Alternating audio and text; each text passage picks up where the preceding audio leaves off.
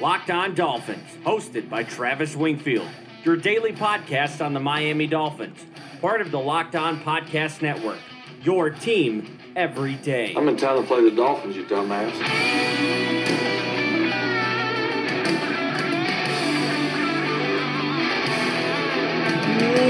What's up, Dolphins fans, and welcome into the Wednesday, October the 17th edition of the Locked On Dolphins podcast. I am your host, Travis Wingfield, and I am here, as always, to bring you your daily dose of Miami Dolphins football. And on today's show, we've got a busy one. The All-22 from Sunday is out. It has been dissected. I'll empty my scouting notebook, tell you why Adam Gase is deserving of a mea culpa from a lot of fans, plus Matt Burke's unwillingness to change his game plan. We'll get you the latest on Ryan Tannehill, as well as discuss the long-term sustainability of Brock Osweiler's winning performance on Sunday. And of course, on Wednesdays, we'll welcome in the Locked On Lions podcast host for Crossover Wednesday. But first, before any of that, real quick, subscribe, rate, and review the podcast on Apple Podcasts. Follow me on Twitter at WingfieldNFL. Follow the show at Locked On Fins. Check out LockedOnDolphins.com.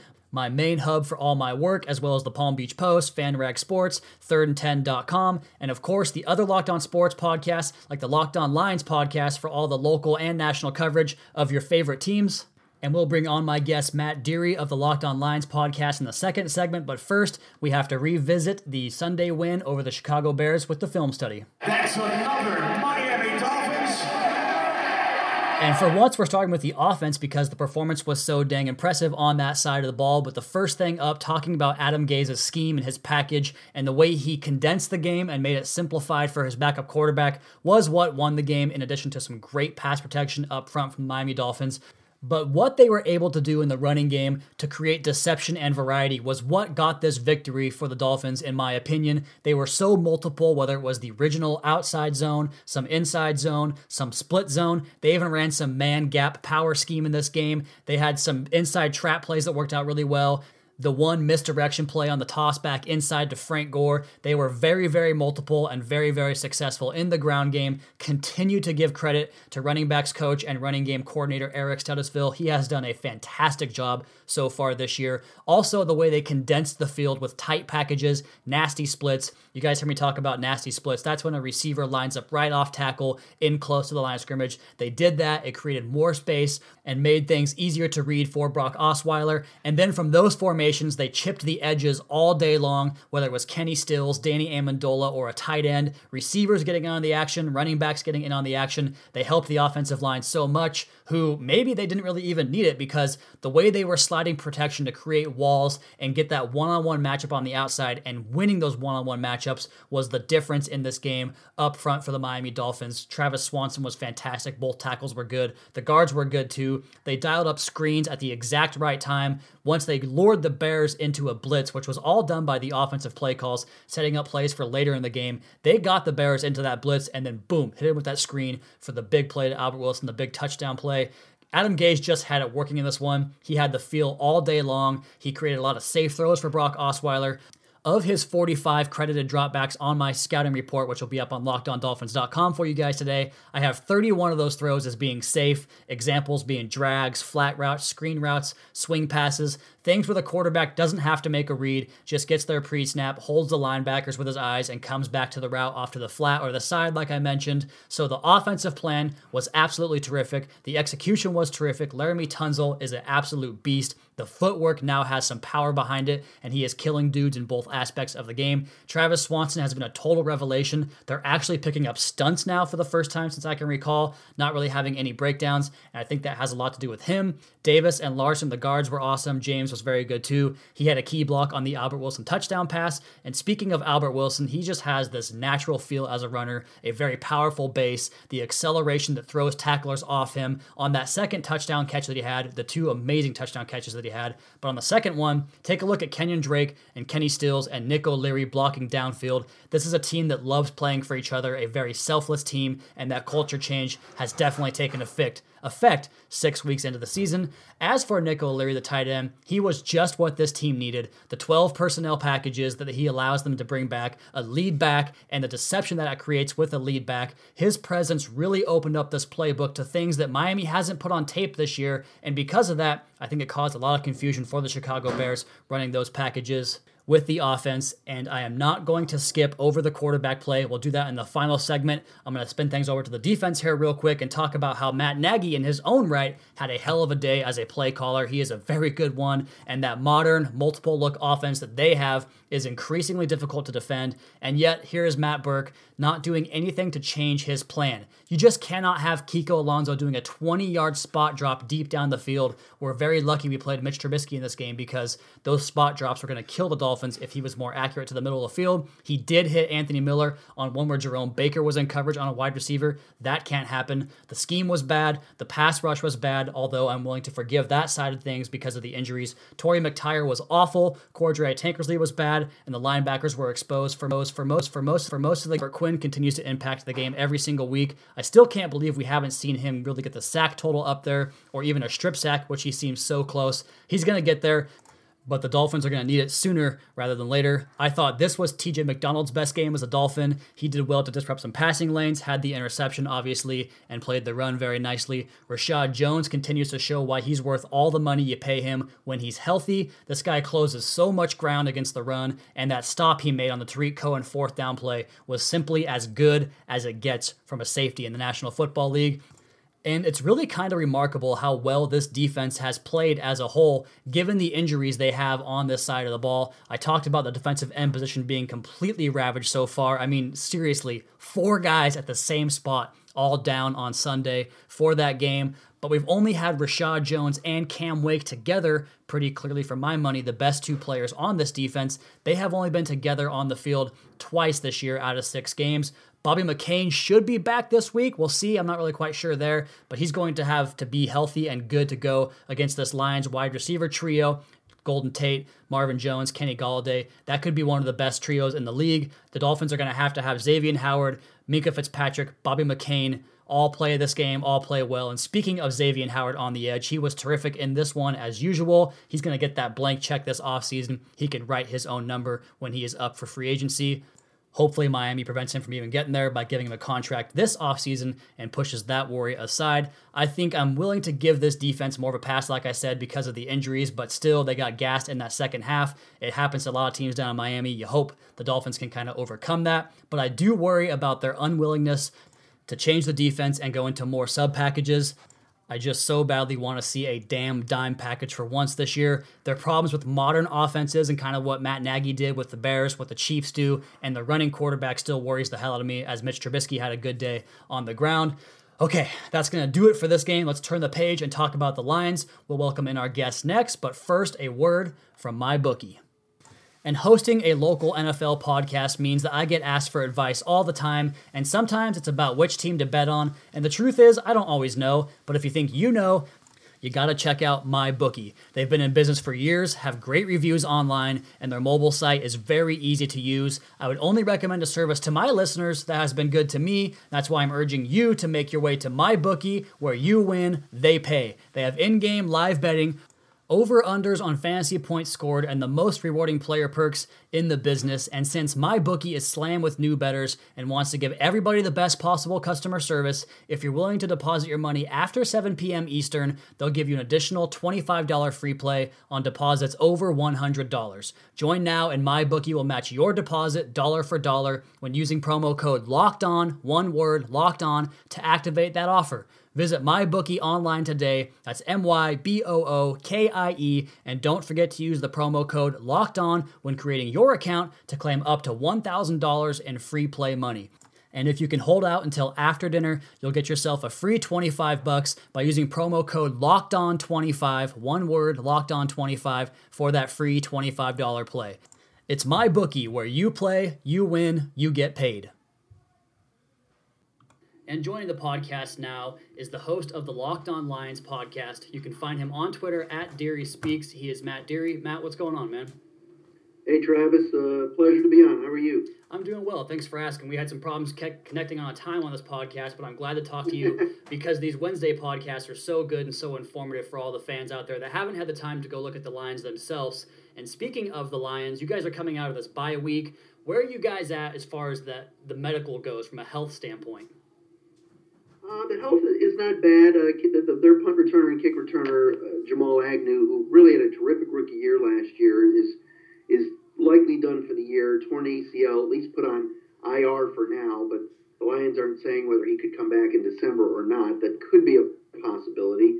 TJ Lang, the fine right guard for the Lions, who was a Pro Bowl alternate last year and ended up playing in the game, coming back from a concussion, I think he'll be okay in return. Ziggy Ansah, no one knows. They say he's day-to-day. They said he's been day-to-day for 4 or 5 weeks, but he's got a shoulder injury, and he's been their best pass rusher the last few years, but he's never healthy. And to be honest with you, I don't think the Lions are expecting him, even if he played on Sunday, to make this huge impact, because he just hasn't. So from that standpoint, look, as long as Matt Stafford is upright and the running game continues to improve with the rookie Kerryon Johnson and LeGarrette Blount, I think the Lions are going to be okay. I truly believe off a bye, you guys playing a very, very emotional and crazy game last week, I think this is a very winnable game for Detroit. Yeah, certainly the circumstances do favor the Lions, typically playing a 10-minute overtime period down in that South Florida heat. We'll get to you, but let's go ahead and start on that Lions defensive side of the ball with, the banged up secondary, whatever you want to call it, and a run defense that hasn't been great this year, particularly on the road. Now, whether it's slow acclimation to the new scheme or certain players not working out, you mentioned Ziggy Ansah, where have the big leaks come from on this Lions defense? I think it starts in the middle with Jarrad Davis as the middle linebacker. He's only in his second year. I get that he's only a second-year player. It's a tough position to learn. And to master and be the leader of the defense right there smack dab in the middle. But I just think he struggles in coverage a lot. And if the Dolphins are able to get, Drake or Gore or any of the tight ends free, I think it could be a long day for the Lions defensively, because that's just not Davis's strength at all in coverage. As far as the pass rush goes, it's very mediocre to average. Yes, they're second or third in the league in sacks, which is good. But I think a lot of that is coverage sacks. Darius Slay is an excellent cornerback and takes away half the field. Safety's starting to come on again with Glover Quinn. Off to a slow start, but now is playing well. They like Quandre Diggs a lot, gave him a new contract a couple of weeks ago. So their strength is obviously in their secondary. The backup corners and the nickel corners aren't great, but Slay is really good. And like I said, Glover Quinn's a good player, and so is Quandre Diggs. But again, the issue is going to be, can they get some pressure on either Osweiler or Tannehill? Make those guys make pressure throws with hands up in their faces. And the other issue, too, is the run defense. There really isn't that run-stuffing, nose tackle, defensive tackle type that clogs the middle since Ndamukong Suh left and since Haloti Ngata left. So they're not great against the run at all. But again, having a week off of bye should help them going into this game. Yeah, you mentioned that pass rush having a bit of a problem. So the Dolphins actually, surprised to everybody in that game on Sunday, shut the Bears completely out. Khalil Mack was a non-factor. Akeem Hicks was a non-factor. So should we expect the same thing from the Dolphins in this game, or are they going to dial up pressure packages? How will the Lions get after Osweiler or Tannehill? Because pressure has gotten both these quarterbacks in trouble this year so far. I think we expected, Trav, that once we brought Matt Patricia to town, that we were going to see all these exotic blitz packages and all these crazy things. And then at times he'll rush two real true down linemen and push guys back. There's there really isn't a 4-3 scheme. There isn't really a 3-4 scheme. There's sometimes it's 2-5 and 4. Sometimes it's one defensive end maybe playing in the middle. He's got a lot of different looks. But I have not seen anything exotic when it comes to blitz packages or anything like that. It's been a theme where the Devon Kennards, the Eli Harolds, guys like that, Romeo Okwara, these linebacker hybrid backer / defensive ends, but mostly linebacker size-wise, are the guys rushing the passer from the exterior. So until Ziggy Ansah comes back, I don't see the Lions having really a true defensive end that is consistently getting to the passer yet. Well, let's flip things over to the offensive side of the ball here. And I think most people, the lasting image this year of Matt Stafford has been that Monday night game, just because it was the nationally televised game. Of course, they did play the Patriots, and he played much better in that one. But I've always contested that Matt Stafford is a top 10 quarterback. A play is never done with him. He has all those awkward angles he can throw the football from. How would you assess Matt Stafford's play so far this year? Really struggled early in the year, Travis. The week one against the Jets was a tire fire. It was terrible. Yeah. He was horrible. The Niner game, not a good first half either. Missed some throws. Missed some deep balls in that game, which probably they could have won. Then got better in the second half. Matthew Stafford is at his best when the team is down and he can run a 2-minute offense or hurry up and get them going. Last couple of weeks, though, he's beaten Tom Brady and he's beaten Aaron Rodgers. So it's not just him, I get that, but Lions fans here in Detroit are always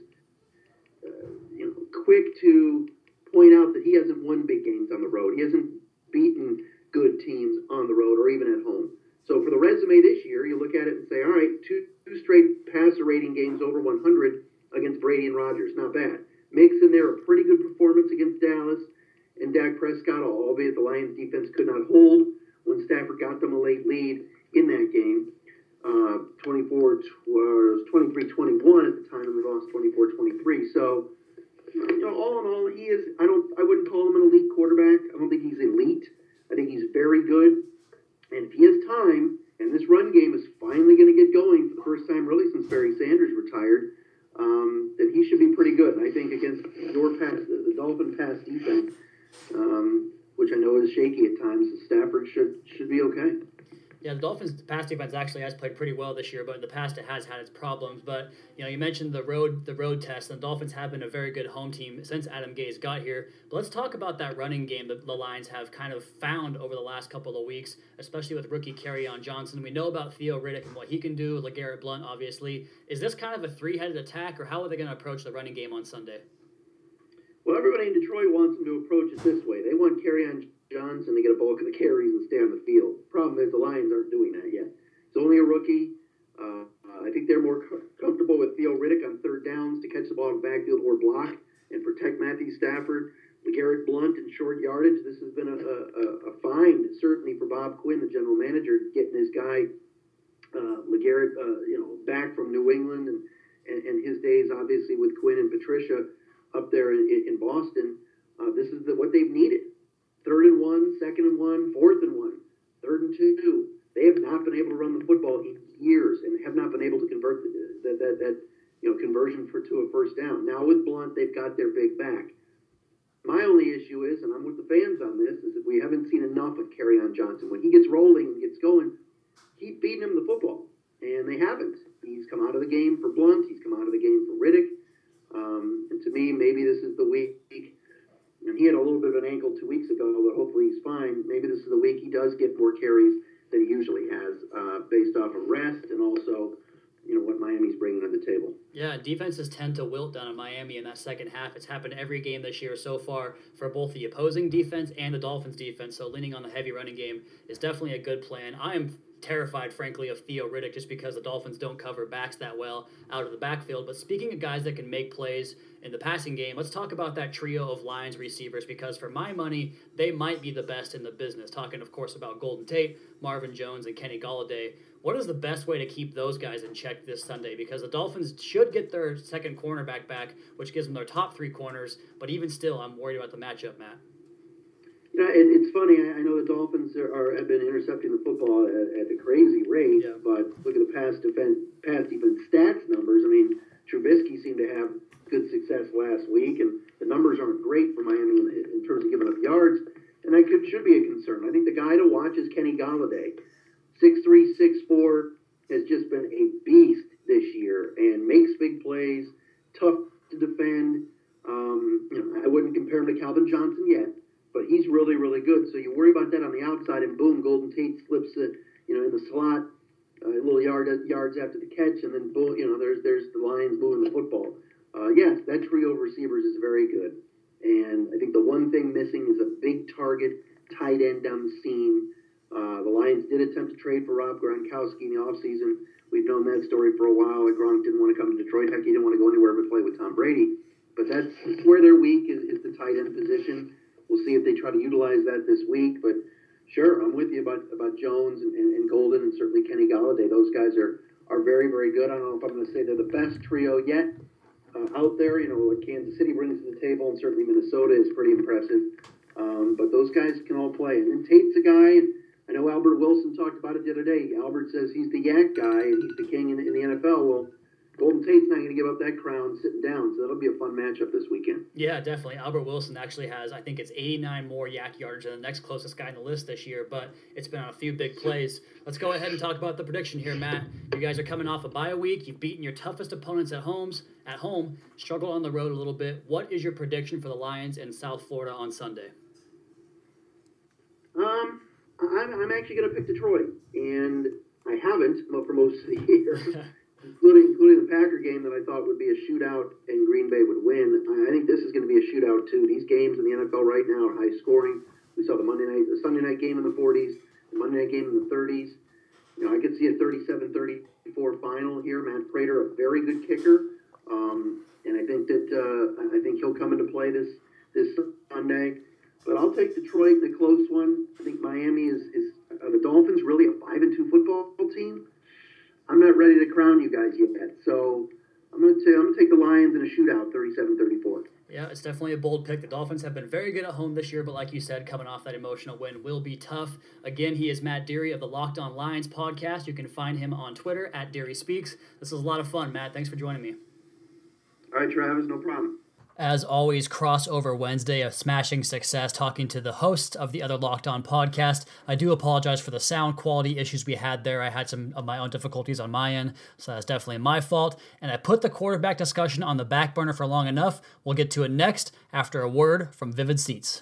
And we talk all the time on this podcast about the Dolphins' impressive home record at Hard Rock Stadium. And with Vivid Seats, we want to get you to the game. We all love a night out, whether it's seeing our favorite band in person or being there in the crowd to cheer on the Miami Dolphins. With Vivid Seats, you can attend the concert, show, or sporting event of your choice at a great price. Vivid Seats is the top source for tickets for all live events that you want to go to. You can sort by price or look for seats in the section or row of your choice. To make things even better, Vivid Seats is giving listeners an exclusive promo code for new customers to receive $20 off orders of $200 or more to save even more money. Go to the App Store or Google Play and download the Vivid Seats app. Use promo code LOCKEDON, one word, Locked On, for $20 off orders of $200 or more for new customers to Vivid Seats. Every purchase is backed by a 100% buyer guarantee. From the biggest concerts and games to the hottest theater and more, Vivid Seats has it all.